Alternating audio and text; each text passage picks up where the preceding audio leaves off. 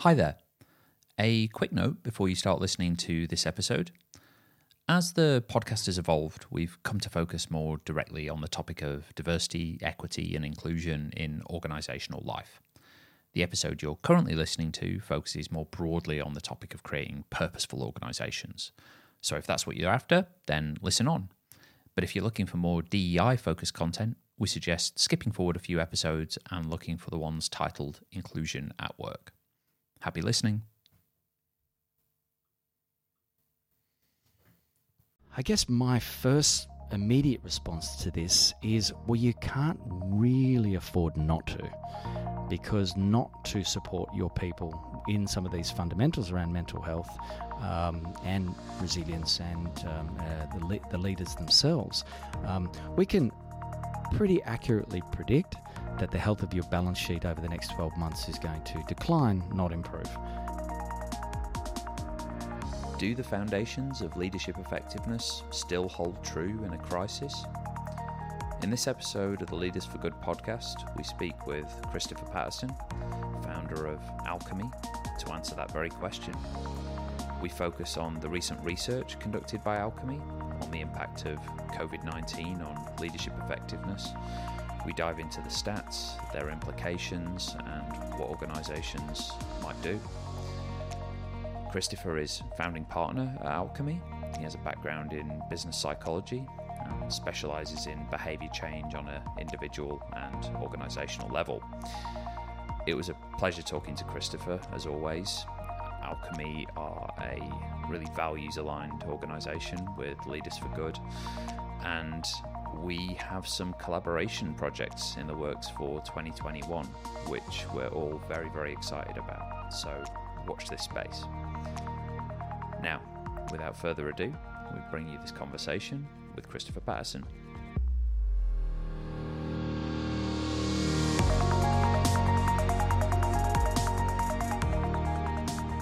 Christopher, would you like to just enlighten the audience? Who are you? What do you do in the world? And what is Alchemy? Well, look, thanks for having me. Great to see you guys. I always like working with good people doing good things, and so from the very first time that connected with you and what you're doing, I'm just very excited about what your vision is and what we're doing and how that how we can help each other. But look, it's great to be here on this podcast and playing a role in talking to leaders and to staff about being the best that they can be and ultimately doing good in the world. But look, at the centre of our story and what's important to us is that we just love helping people, always have. And when you're equally fascinated by human beings but also by business, it's a very easy decision to make to dedicate a career to business psychology. So not only does that give us a really strong understanding and foundational understanding of the intersection between humans and business, because you just can't have one without the other, right? But also a really deep and strong understanding of the variables that are going to facilitate our sustained success, but equally the barriers and the blockages that get in our way and hold us back. And so, armed with this knowledge, we have this opportunity that we see as an absolute privilege to help people at critical moments in their career and life. And so I founded Alchemy 10 years ago to help people in and around these critical moments. And what are those critical moments? Well, look, that could be someone experiencing career transition, particularly as a result of role redundancy. Or could be a leader or a leadership group needing to lift to meet the changing needs of the organisation, particularly now, because no one's got all the answers. We're all doing our best to figuring it out, and so leaders need help and support. But everything underpinned with wellness, which is something that we started having a look at really day one, because we'd always seen such a strong correlation between the decisions we make in terms of our lifestyle, in terms of our wellness, and ultimately the objectives and aspirations we're looking to achieve in everything. Role, career, life. And so we wanted to understand this correlation in intimately.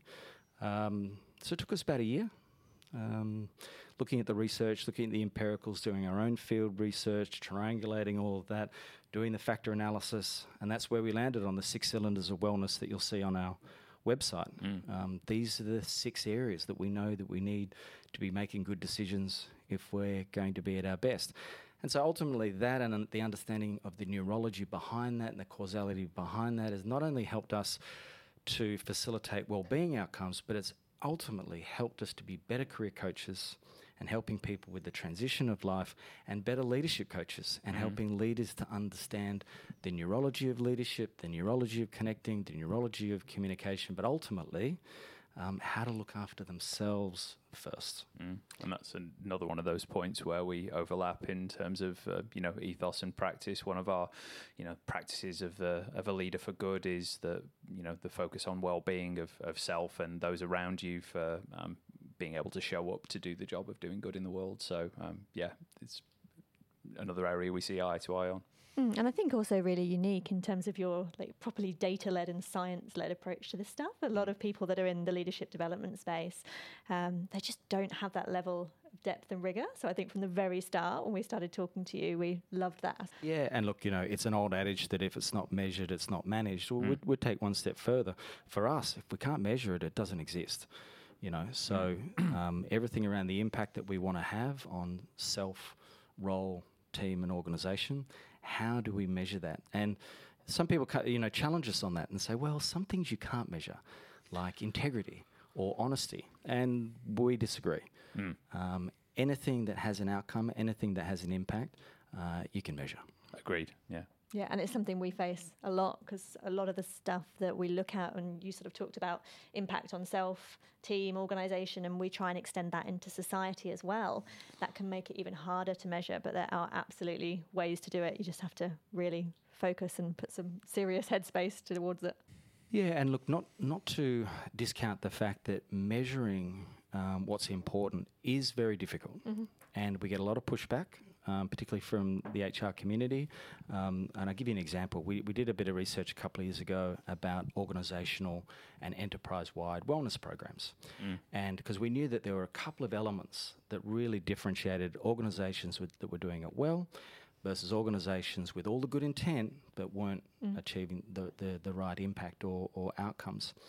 And the HR community we surveyed scored themselves moderate to high in most categories except one, and that was measurement. 17% of HR directors could point to measuring and consistently measuring the inputs and outputs of their program. So we thought, okay, why? Let's understand this. And so through some focus groups with that network, it came down to, well, we don't want to send out another survey because people don't want to do that. We don't know what to measure, because we're not experts in measurement. So we can help with those. The third one was really interesting, and that was, well, we're not sure we're ready for the answers. Because if we ask what's going well and what's not going well, and people tell us this is what's not going well, then we're obligated to use that information to do good, to resolve issues, to give people the tools and resources they need to be able to change that score. And we get honest feedback to say, look, just where we're at right now, we don't have the burning platform, we don't have the will to be able to invest the type of time and resources it's going to take to resolve for that. And I think while that's a harder one to resolve, I think that's in our position, that's one we sort of need to lean into and help with. Okay, how can we help you to influence? How can we help you to create the right environment for change? It's going to be hard, it's going to be messy, but how do we go forward with that discussion rather than take the resistance and say, well, it's too hard, so let's not measure. How do you answer that to an organisation? What's the what's the pushback or the question you ask back when somebody says we're not ready to deal with the consequences, which to me presupposes that they know there are things that need to be fixed, or else there wouldn't be that nervousness. Is there any particular road you go down there, or is it just a live and let live? Yeah, so I'm a strong believer that rather than chase the complexity, we stop and we go the other way, and we create the simplicity. So, we would be playing a role to help that organisation to break down the why. What are the variables? What are the factors? What are the barriers? Let's break it down into the granular pieces that we can understand. And even if we're moving the ball down sort of 5 metres at a time, that's okay. That's okay. But we'd rather be part of that conversation and helping you to create the right environment to nudge and to do small things. So rather than have a huge aspiration to facilitate organisational change before Christmas, well, let's break it down into the smallest part that we can nudge, and we can help the organisation to do that, which ultimately then builds momentum for sustained change. And that applies not only to an organisation, but to an individual. The same applies to an individual who's got something really big ahead of them to resolve, or a big aspiration to achieve. Rather than focus on that and all its complexity, how do we help an individual to break it down into the micro chunk that you can build in the DNA of your day now, that ultimately creates the right environment for sustained change. Yeah, absolutely agree. I think, again, some real alignment on approaches there in terms of making things incremental change versus this sort of wholesale transformation, which we haven't really seen work in business, have we? And one thing you mentioned there as well about the organisations who are espousing, this commitment to, I think it was wellness in the example you shared, but not actually living it, and it's not embedded in the organisation. Something we talk a lot about is the purpose gap. So, we know from research that purpose-led organisations generally outperform the market by 40-something% is the sort of stat that was given. And, whether the statistics are pinpoint accurate, the sentiment there is pretty clear to see. And compound that with the fact that 80-something% of organizations have a stated purpose that's altruistic and that's to do good for the world, etc., but only is it 23%? 24. 24. Okay, that's why I always go with 20-something. Again, the specifics aren't as important as the sentiment, but the majority of those organizations haven't operationalized it. So I think it speaks to this, this journey organisations need to go on to, if they are committed to things like well-being or purpose or whatever, fill in the blank. A hollow promise, I think, in a lot of instances, can be more damaging for culture. It can be more damaging for morale than something that the employees, the investors, the customers can see an organisation moving towards. So I love the approach of, okay, what's the micro step? What's the little thing that we can tweak and do to start changing things? Great. So before we go on to talk about your research, which we got quite excited about, just want to quickly ask you, what do you see as the responsibility of business? Yeah, look, it's we see, I guess, the world in concentric circles from the self out. And so self, and then you can throw role in there, but definitely team, then organisation, then community. And so, value and I guess good flows up and down. And it's a completely integrated system with infinite integration points. And so with, really got to see it as a system and use systematic thinking to understand the role that each of those concentric circles have on the other. But I would start with the individual, because ultimately that's the core. But extending out from that, the organisation sits in this amazing nexus where they've got a collection of human beings in one place with baked-in commonality. The commonality that we're all here on the task, whether it's a clearly identified purpose and mission and objective that we want to achieve, or even organisations that have that poorly defined. It really doesn't matter, in the sense that we are, in this sense, a tribe. And we've all got huge common goals that we want to achieve. Well, that provides immediately an automatic platform for influence, not only through communication channels, but how you structure work, how you structure information.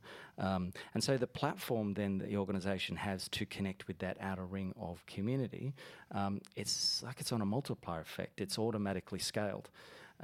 So, you know, we could see it as the task of speaking to individuals, or we could see it as the task of speaking to organisations. But if we ultimately want to get to that critical mass of mindset shifts, the organisation provides us with that, you know, that scale and that scalability to be able to influence, people very, very quickly. But also are connected to meaning, purpose, something that's genuine, something that's real. That gives us a very exciting opportunity to start to really shift the needle in our community quite quickly. So it's the effect of the business on good at all of those concentric circles. Is that sort of a fair way of summing up what you shared? Yeah, absolutely. Because you've got a captive audience.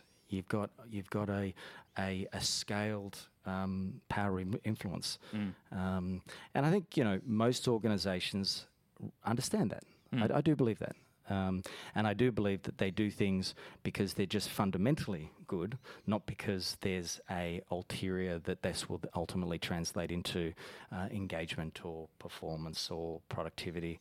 And look, we see that definitely in the wellness work, where we get called in to support and help people. Companies that never call us in to say, hey, can you support our people so we can make them more productive? So I do fundamentally believe that that's what the opportunity is, to influence a group of organisations to ultimately scale the impact that we want to have. Awesome. Now might be a good time to jump into the research. All this talk of data-led approaches has got me curious. First of all, a little bit of framing. You know, what led you to conduct this research? What was the hypothesis, and what were you looking to test out there with the survey you've done? And we'll go from there. Yeah, look, and very excited about, I guess, what we're learning and how that intersects with your model and the impact that you want to have on leaders, because there's so much overlap.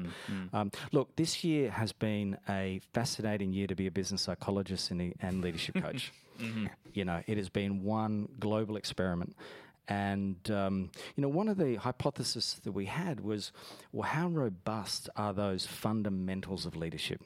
You know, we've always said that the fundamentals of good leadership are pretty consistent. And I've had the privilege of doing this work for 25 years here in Australia, in Asia, India, Europe, and North America. And over time, things have changed, particularly in the way that we connect using technology.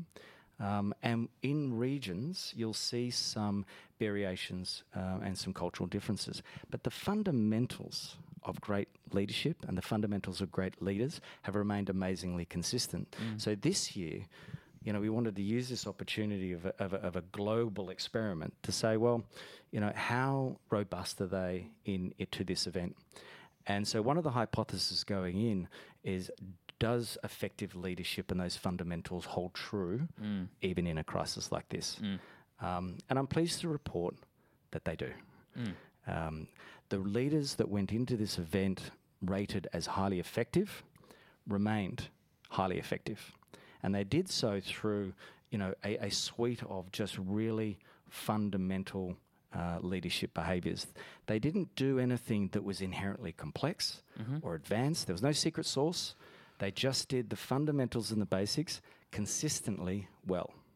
And what are those fundamentals, if you could sort of give us the short list? Yeah, so look, for the full report, you know, love people to check out the website or the LinkedIn profile.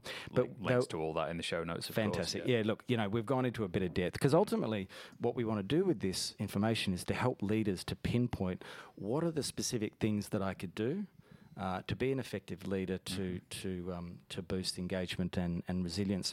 So what we did is we took those items and we correlated them to staff engagement and staff resilience.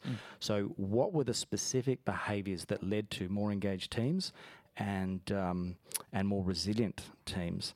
And the correlations were, you know, pretty outstanding. That surprised us, 0.4 to 0.7 for the statisticians in the audience. But they were grouped around 4 areas. The first one was managing self. The leaders that were taking the time to look after their own energy, to look after their own reserves, and how that translated into how they show up and how they communicate. The second category was around connecting, not just connecting with staff, but creating an environment for staff to connect with each other. It was this whole feedback around, I feel connected, or my leader has facilitated an environment for me to connect with the organisation, for me to connect with my peers. So there was this whole role around connecting. The third was around systems. So adapting and creating the right systems and processes to be able to respond, and being clear about organisational structures and restructures when they happen.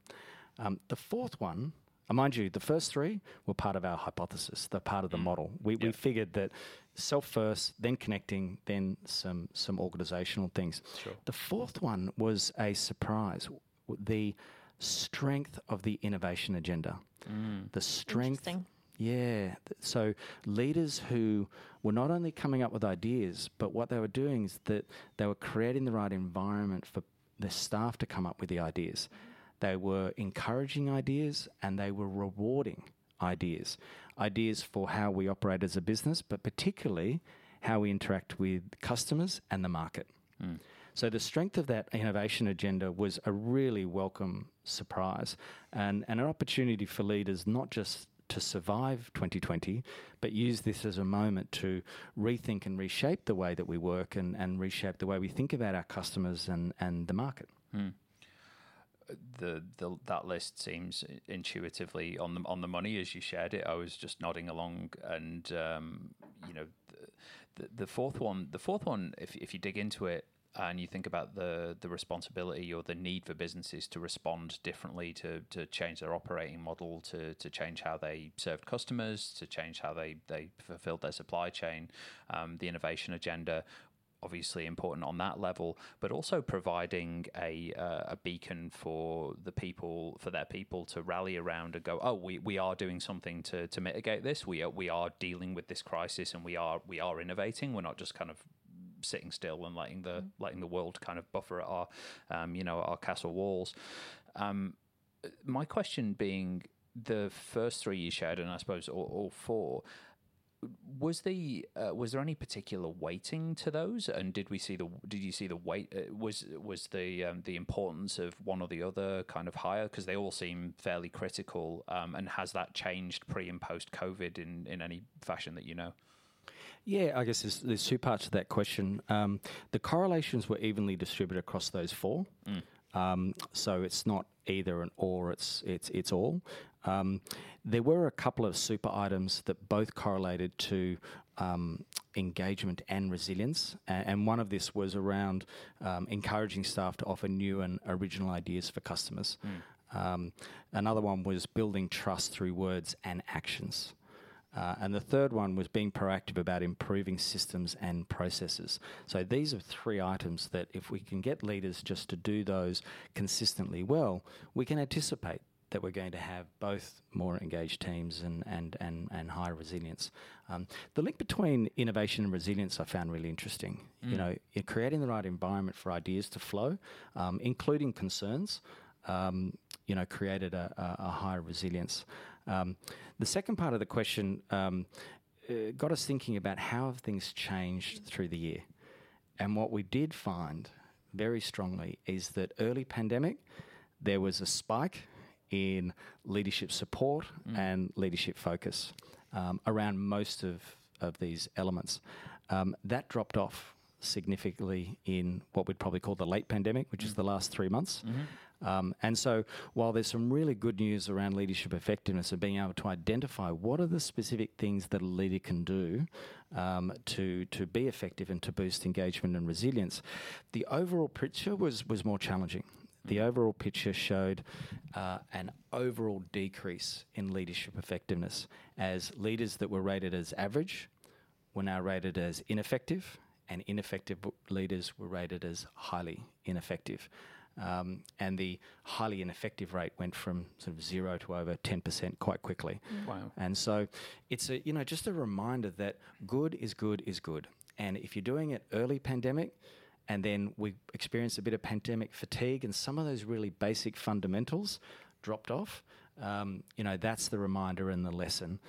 We know how to do these things. Yep. It's about consistency, not just in 2020, but 21, 22, and ongoing. So I'd be very much encouraging leaders, to build their own style and approach around these things, but build it into the DNA of their day, build it into something that they, just part of what they do, rather than something they have to remember to do.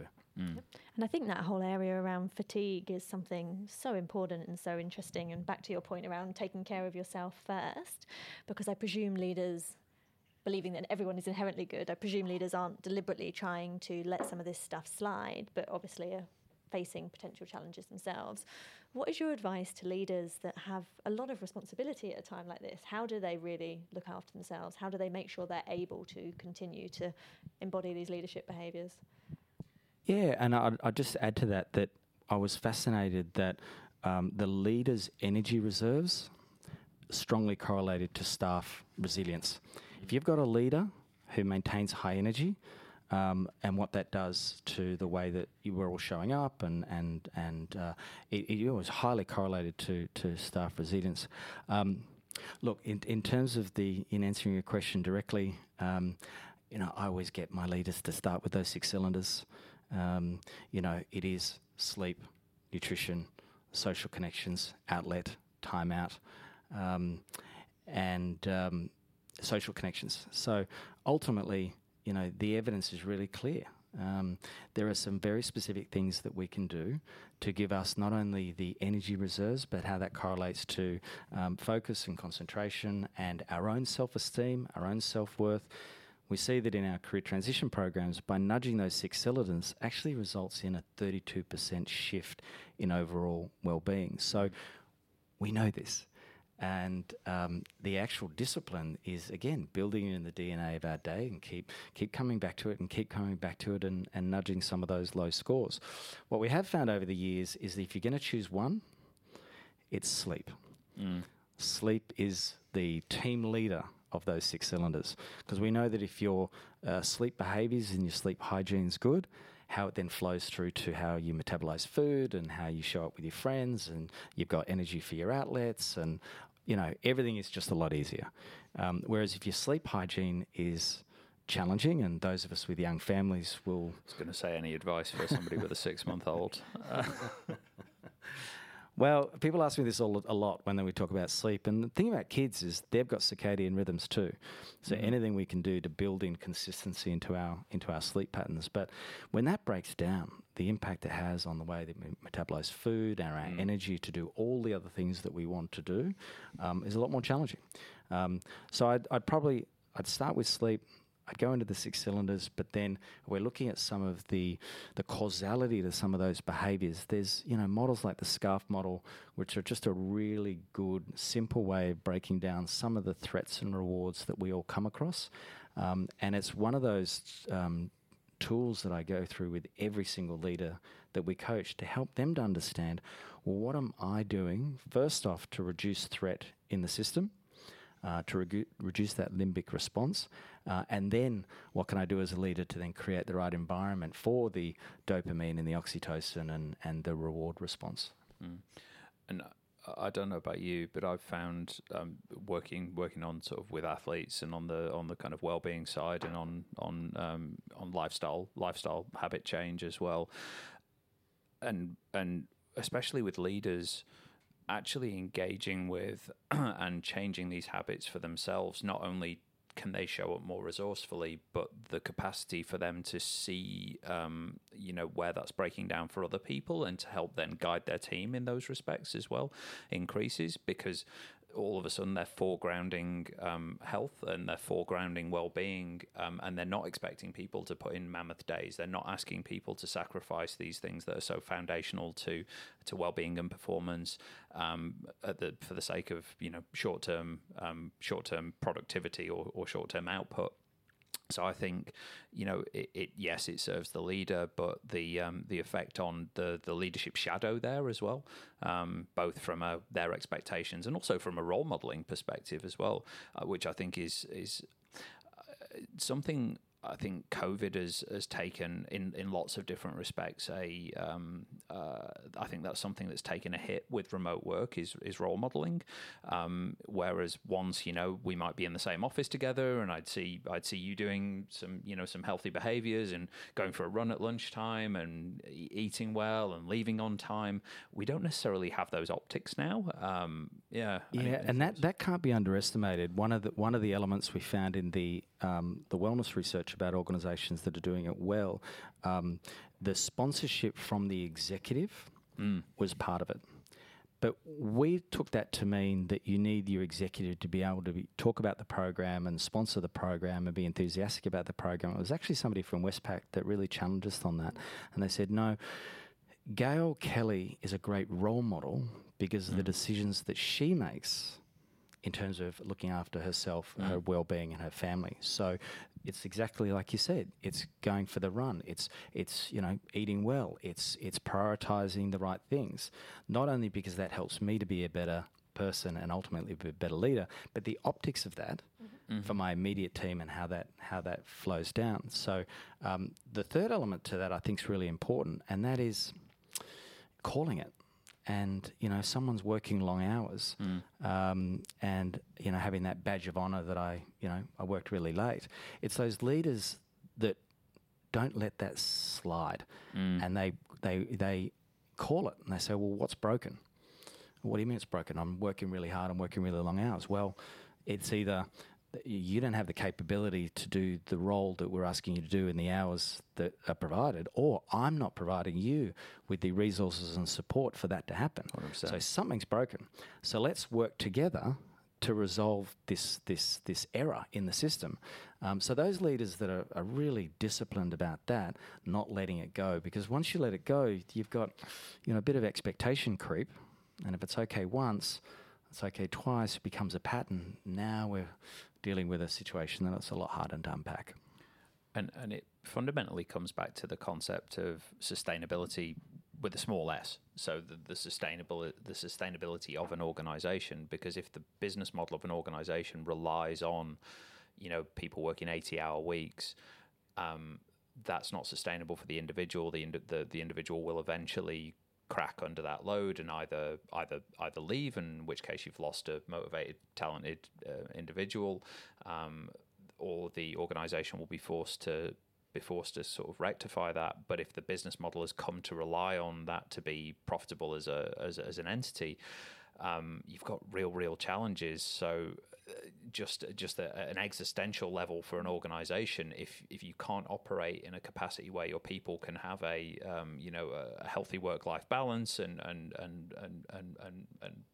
bring that to the table, then I think organisations really need to be questioning that. And we've seen a lot of consultancy kind of come under that fire because the culture at some of those organisations is you sacrifice yourself for the for the company, and it's not a great long-term trend. And I think not only the organisations, I think it happens at the leader level. Those expectations are shifted at the leader level, and what we've found this year is, we're incredibly adaptable when you force us to be. So, I'll give you an example. If an executive recently called me up on a Friday and said, I'd like to book a session with you 3:00 Friday afternoon. I went, no way. Sun shining, I'm going to take Amber to Luna Park. Right? I'll be on the Ferris wheel. Not available. And in this example and all previous examples, there's no pushback. There's nobody that turns around and says, well, that's unreasonable. You're not available exactly when I need you to be. You're fired as my coach. No, it's the opposite. Oh, that's great. You're role modeling to me what you're telling me I should be doing. Hey, look, we'll talk on Monday. It's perfectly fine. So it's those leaders that are doing the same to their staff to say, this is how we do things. We're going to prioritise family. I'm actually going to go for a run at that time. So I'm not available to make that call. We'll adapt. We'll move around it and see how quickly then things start to shift when staff look at that, optics of that, and say, okay, well, if they could do that, I can do that. And now we're talking about peer-to-peer role modelling. So then the whole thing starts to shift. But I believe it happens at the leader. The organisation's got a role to play, but it's the behaviour of the leader that will ultimately facilitate change.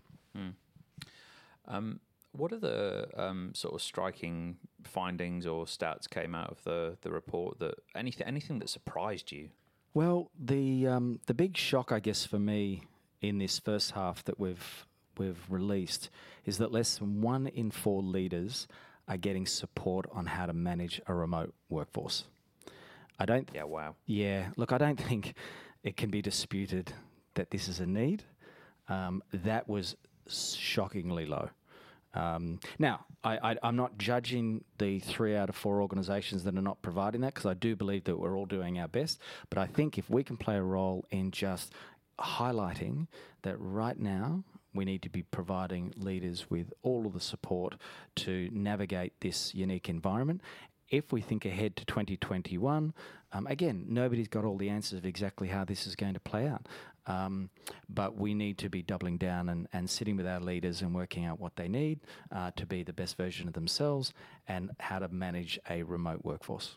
And there's been so much, obviously, in the press about remote working and the link through on that and the pandemic in general, I guess, to mental health. And there's been quite a lot recently in terms of support on leaders on how to manage and know about basic mental health issues and how they support their staff in that area. Was there anything in your research from that perspective? Yeah, so the second half, which we're going to release, looks at the organisational lens.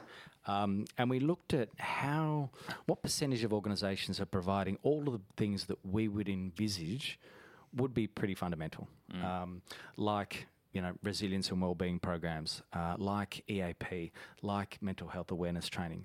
And it wasn't high enough. Yep. 36.8% of organisations are providing resilience and wellbeing programs. It's not zero, it's a third, but we'd see that would need to be substantially higher heading into 2021. 23.5% of organisations are providing mental health awareness training. That's a gap. That's a lag.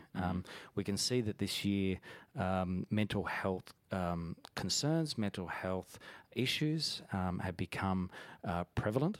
And I know it takes time for an organisation to work out what their approach is going to be, but I would be saying that is a red flag. But also only 1 in 4 employers are developing their staff to adapt to a new way of working. So look, they're probably 3 areas that we would suggest are low. And so if the sum's going to do anything, outside of providing us with lots of wonderful vitamin D, hopefully it give HR teams and executive teams a chance to stop, reflect, reset, and just really double down on some of these things, because we know they're going to be highly needed. And it's not just a couple of things came up for me there. So, there's a question which maybe we'll circle back to around embattled organisations. So, playing devil's advocate, it's like, Christopher, we're an organisation who we've been impacted by COVID. Our revenues are down by 50%. We're just trying to keep the lights on. How can you expect us to invest in this, that, and the other? We're just trying to do the job. And maybe we'll circle back around to that. But it's not just embattled companies that need to deal with this better. I saw on LinkedIn today something that was shared from Google. Somebody sent around an impromptu survey to staff asking them how they'd been impacted by the shift to remote working. And I can't remember the exact stat. I'll put it in the show notes. But a shockingly high percentage of people felt their mental health had been negatively impacted by the move to remote working. And that's a resource-rich organisation that can certainly afford to supply its employees with training, with equipment, with it's got the ways and means to do this right. But yeah, how would you encourage organisations that are struggling from a resource perspective to think about this right now? Yeah, and it's a thought process we come up with in Career Transition a little bit too. We're going through a restructure. We know we want to look after the exiting employees, but look, we're really, the balance sheet is not in a great place, and so that's precipitated the need to restructure or to outsource it or to change the business model. So we don't feel that we have the funds left over to be able to invest in this. And the same has come up this year. Look, we get it. We get it philosophically, we get it emotionally, we get it psychologically, but we can't see a way of releasing the funds and the investment to do it, certainly at the depth that you're suggesting. I guess my first immediate response to this is, well, you can't really afford not to, because not to support your people in some of these fundamentals around mental health and resilience and the leaders themselves, we can pretty accurately predict that the health of your balance sheet over the next 12 months is going to decline, not improve. And so that's one way that we would have that conversation, to say, look, if we want to help you to be a healthy organisation and to have the healthiest balance sheet possible, then there are some of these fundamentals that you can't afford not to invest in. The second element, I think, is just changing the conversation about investment. These things don't need to. A lot of funds don't need to be necessarily deployed to get the right outcome. It's how do we facilitate the right environment for an organisation in themselves to have the right support structures, peer-to-peer, leader, peer-to-leader, internal communication. So it's not about the expensive external consultant coming in and doing lots of teaching and education. It's changing that conversation and say, right, how can we empower you and inspire you to have the right connections internally of your own volition, so ultimately we get to the right outcome. So I guess our approach is oriented towards the latter, rather than how do we get annuity, how do we empower you to improve it as an organisation and take responsibility for these things as early as possible. Probably the greatest resource pushback in terms of any leadership development program, I'm not sure if you found this as well, is the time of the people who are going to be engaging in it. It's not necessarily the external cost, but it's we couldn't possibly take our leadership team out of action for specify the period of time depending on the tolerance of the organisation. So from that perspective, if the organisation's willing to prioritize this, then to a large extent it is just okay, can we take a step back, can we spend this time with our people to find out what's necessary. And in terms of diagnosis, so if I'm listening to this and I'm heading up an organization and I'm suspecting that we've got some of these issues with our team, what would be a path you'd suggest for anybody to sort of dig into? Okay, where do we start basically in terms of identification and then mitigation? All organizations already have access to lots of data, to lots of information. That's always the starting point, rather than create a whole new survey and create a whole new model of diagnostics.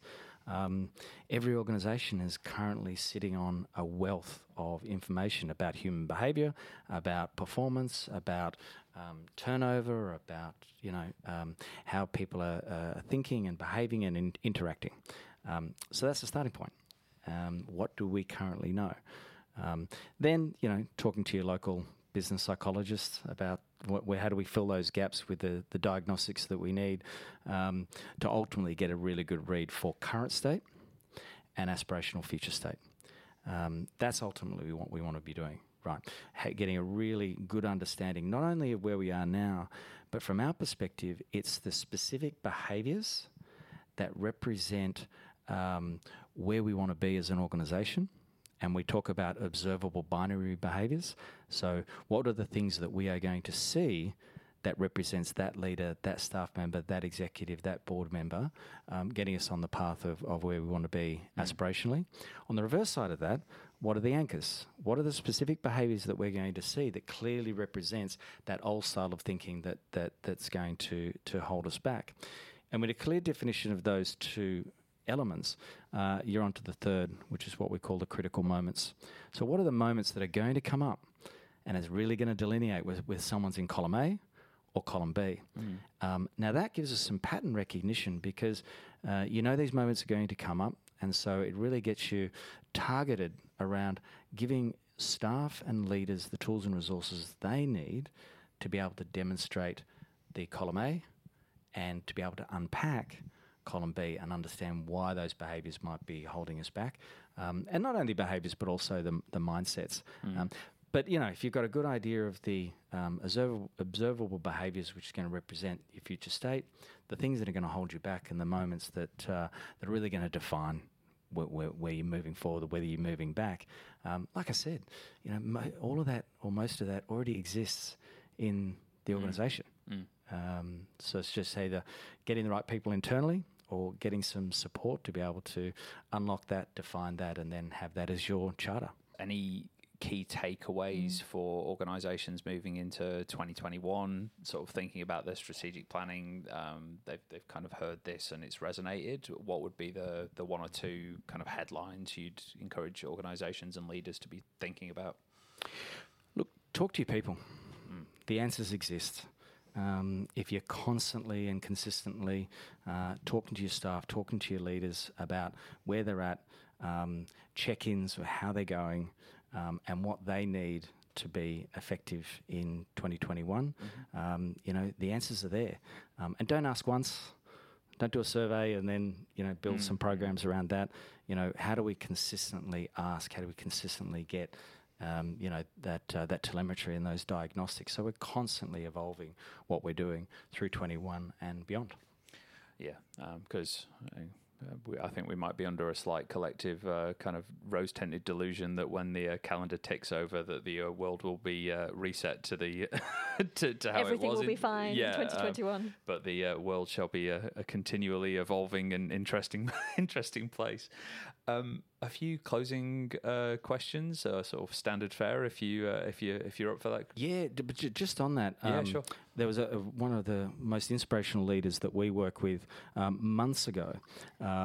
Really just blew up this whole sort of what's it going to be like post-COVID. What's the post-COVID world going to be? They said, no, forget all that. This is it. This is now. Yeah. Stop looking ahead. This is Focus it. on now. Yeah. This is it. This is now. Not only to be present and mindful, but let's adapt now. And that was incredibly powerful because it basically took COVID off the table and said, regardless of what this virus chooses to do, and regardless of the spikes that we may or may not see, we're going to not wait for that. We're going to adapt now. And this is us. How do we be, not only the best version of ourselves, but how do we get together and connect? And the time is now. And let's do it. And what that does to the energy of the group when you largely resolve for a lot of the uncertainty that's going to come out next year, incredibly powerful. And I think a little bit of that, what was expected, I think, at the start of the pandemic and in a lot of kind of crisis management kind of thinking was that there'd be, riots in the streets and looting and all the rest of it. And we don't have to look that far back in human history to know that under arguably more extreme adverse situations. So we think about the Blitz in London, the city's getting leveled on a daily basis. What did we see? We saw people coming together, we saw community, we saw camaraderie, we saw support, we saw coming to each other's aid. And I think the more we can engender that spirit as organisations, which are part of a broader society, I think that's the hopeful message going not into 2021, not post-COVID, right now, as the message goes. Now, I feel very excited and optimistic about that, but what are you guys seeing in terms of, those examples of people helping each other out and supporting each other and helping each other? Yeah, I guess lots of it. I think that was probably, from my perspective anyway, I saw more of it at the start of the pandemic. I think we've gone through kind of a collective grief cycle over how things used to be. So the sort of anger and depression and all the way through to, I think we're starting to get to a collective acceptance that this is what life is like now. And that's the nature of what happens with any change. So I feel like we're at a stage, for me anyway, to your point around this being normal, embracing it, starting to accept it, realise actually, certainly in Australia, we're in a pretty great position. I think that's what I'm seeing. And the optics on organisations doing good and continuing to do good. I was thinking about what you were sharing before, and I was thinking about it in terms of, good old Maslow's hierarchy of needs. and organizations who are that embattled organization we talked about before, who are just trying to, they're in lower order needs, survival. How do we keep the lights on? How do we continue to survive as an organization? They're not thinking about self-actualizing behavior. They're not thinking about what's my contribution. And it's hard to blame organizations in that station for that. But also, I would still encourage organizations, even at that, who are in that position, to look at the power of things like purpose, to look at the power of connecting people around something greater than themselves. Because at the end of the day, for non-purpose-led organizations, individuals are going to find it a struggle. Individuals who are scared for their own jobs as well, the people who are part of their organizations, are not necessarily going to be motivated around the existential survival of an organization which isn't motivated around anything but its own survival. So, altruism becomes this self-reinforcing, self-actualizing survival mechanism for organizations and its people. So the encouragement from me for organizations, I know this is not necessarily answering the question, but for organizations who are perhaps feeling embattled, is to look for opportunities to build greater purpose into how they're operating. And we heard that a lot from leaders, haven't we, in the last few months, which is especially at the moment, it has to be about more than just business as usual. And I suspect that's why innovation came up so strongly in your research, which is people sitting in front of their computers, business as usual, starting to feel really monotonous. We have to give our people something more. There has to be more than just the number. There has to be more than just making money. So I think that's why innovation, that's why purpose have become even more important. Absolutely. And I think there's an individual lens to that as well. We saw early in the pandemic that, there was every example of a challenge. There was an example of somebody doing something, randomly nice, or doing something to connect, or doing something to reach out. We're good at this. As a species, we're good at this. We're a social species. We're built to connect and to help out. As that fatigue sort of kicked in, that's dropped off a little bit. But it was one of our early sort of coach catch-ups, where we're just sort of connecting and being really honest with how we were feeling and how it was breaking down for us. And this came up. This opportunity to just randomly today go out and just do something kind, do something nice. I went next door there's an elderly couple next door, and just went in and did some DIY and did some bits around the house. So I think there is an invitation to acknowledge that we're built for this, we're good at it, and then what would happen if you just reach out over the next day or so and do something good, do something nice, do something unexpected. And then what does that do for how you view yourself, and that self-view, and what does that do to the dopamine, the oxytocin in your system? So I think, definitely there's an organisational role to play to give that staff group something more than the balance sheet to aspire to and to connect with. But ultimately, there's a very strong individual component to that. Great, love it. And do more good. Yeah, absolutely. And the acknowledgement that one thing we always encourage organisations to foster is it's top down and it's bottom up. So if you're a purpose-driven individual in an organisation that's not necessarily actualizing its potential, then bring that to the table. It might be absolutely welcome with open arms that you're bringing something that you're passionate about that others can rally around, and almost it's organic as well, as opposed to just being sometimes the mandated initiatives that come from the CSR team in organizations, while laudable and admirable, don't necessarily resonate with everybody, especially in larger organizations. So, and that's spot on. And what I would encourage your listeners to have a think about is, rather than just top down, then what are you doing to orient the empathy up? What are you doing to reach out to your leader and to their leader and to the executives, saying, hey, guy, this must be challenging for you. How are you going? What can we do to have that conversation around, how are you? How are your energy reserves? How's your sleep? It doesn't just happen down or across. It's 360. But it's often the wellness up, the empathy up, the good up that sometimes gets missed or forgotten. Who do you admire who are you seeing as an organisation or an individual who's been doing great things of late? Look, it's a topical response, most probably, given that the Cynic conference was last week. But look, he has had a huge impact on myself as a business person, but also as a husband, as a father, as a friend.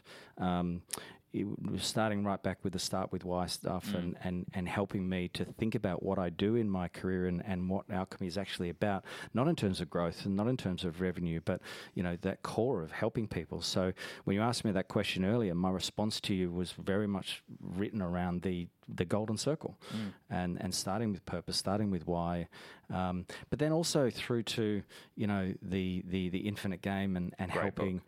Absolutely, you know, and helping people going through career transition to think beyond the finite objective of getting a job, or what's the broader piece here? What do you want with the next phase of look like, and what's important to you?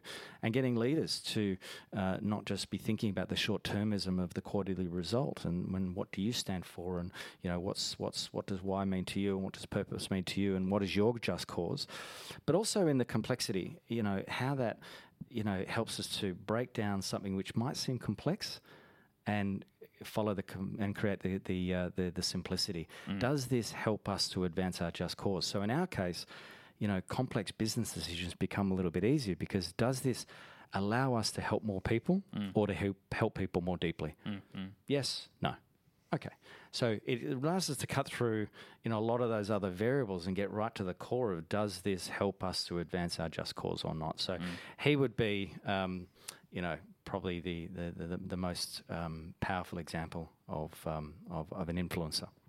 What obsessions do you explore on the evenings or weekends outside of work? What do you love? Oh, look, it's cooking, but it's end to end. You know, I love thinking about, you know, what's the weather going to be like, and, you know, putting a few dishes together, getting down to the fish markets or to the local markets, and, you know, talking to the people and buying the produce and taking the kids down and, you know, feeling it and touching it and smelling it and bringing it home. And one thing my wife has really helped me with is to not think about the pace of making the food.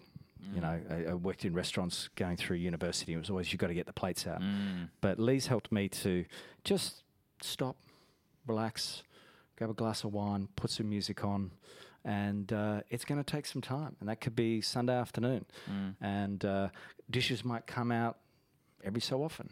And so we'll graze through the afternoon, but then there's this moment where we've got sort of a big wood table at home and full of friends and full of noise, and I in fact get a little emotional just thinking about it. It sounds beautiful. You know, just full of platters, and then that moment where you get to sit down and share this with friends and family. I mean, that's everything. Pretty perfect. That's awesome. Just sort of speaks to me like the ultimate purpose of business is kind of that, right? Like at a metaphorical level, like we all get to sit down. Like, is that too much? Getting laughed at here, but you know, that a metaphorical level, we all get to sit down at the table and enjoy the fruits of working together and coming together and kind of and sharing, and it's awesome. And one of the things I've really enjoyed as the girls get older is that they'll get involved in different parts of it, particularly when we do a seafood paella, and you know, handling the fish and cleaning the squid and getting messy and you know, it's just a joy. So that's what I spend my weekends doing. Perfect. Any causes or organisations that you're particularly passionate about, you'd like to direct the listeners' attention to or give it a shout out to? Yeah, so the causes I get involved in have typically been oriented around children.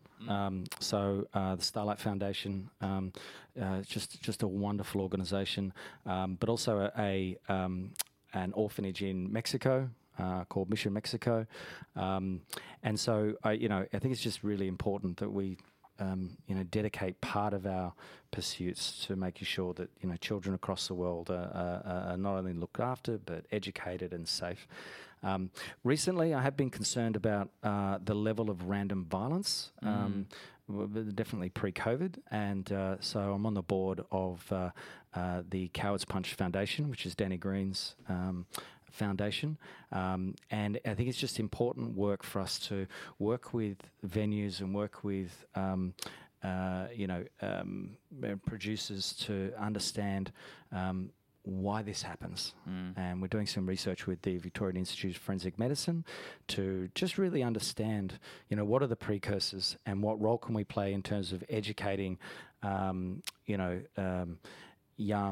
and older people around events and how to de-escalate events.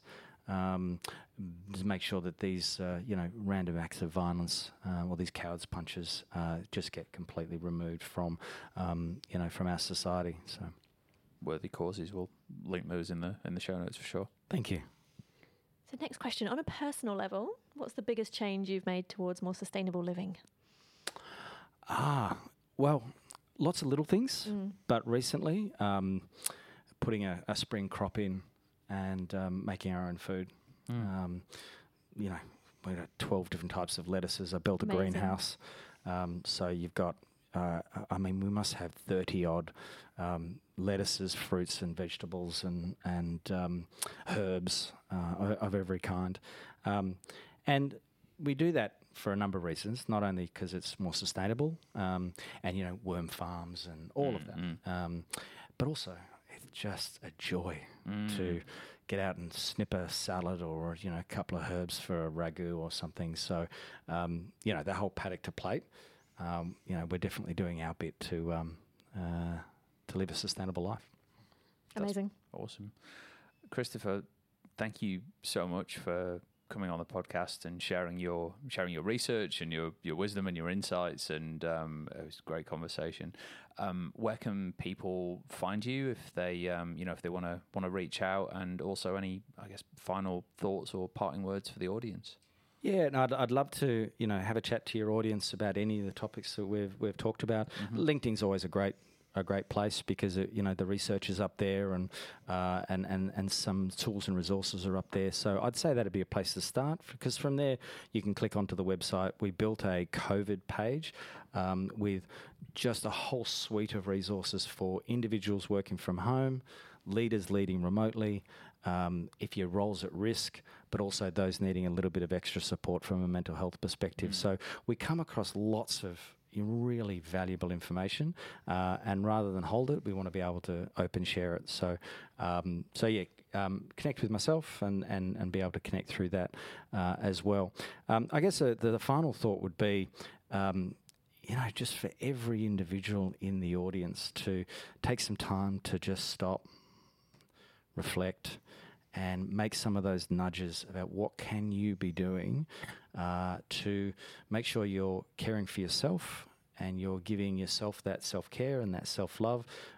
Self-care is not selfish, and we constantly use an analogy of the safety demonstration in an aeroplane, where in the unlikely event of a catastrophic failure of the aircraft, gas masks will deploy, and the instructions are to look after yourself before the defenseless child sitting next to you. And the first time I saw that on the little cartoon card, I thought, how could you do that? That's so selfish. But then the logic of that very quickly kicks in, because unless we're getting the oxygen, we're going to be useless to be able to help others. And I think that's an important sort of metaphor, not only for this moment in our community, but for all moments.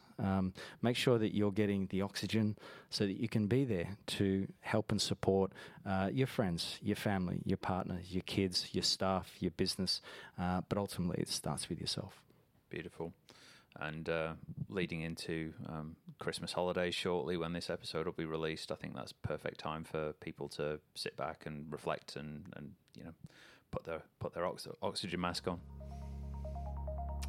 Awesome. Well, Christopher, thank you again. Really grateful for your time, and thank you, audience, for listening. And until next time. Thank you. Thank you so much for listening. If you found this episode useful, the best way to support us and spread the message is by telling a friend or a colleague. You can also give us a rating or a comment on iTunes or wherever you listen to podcasts.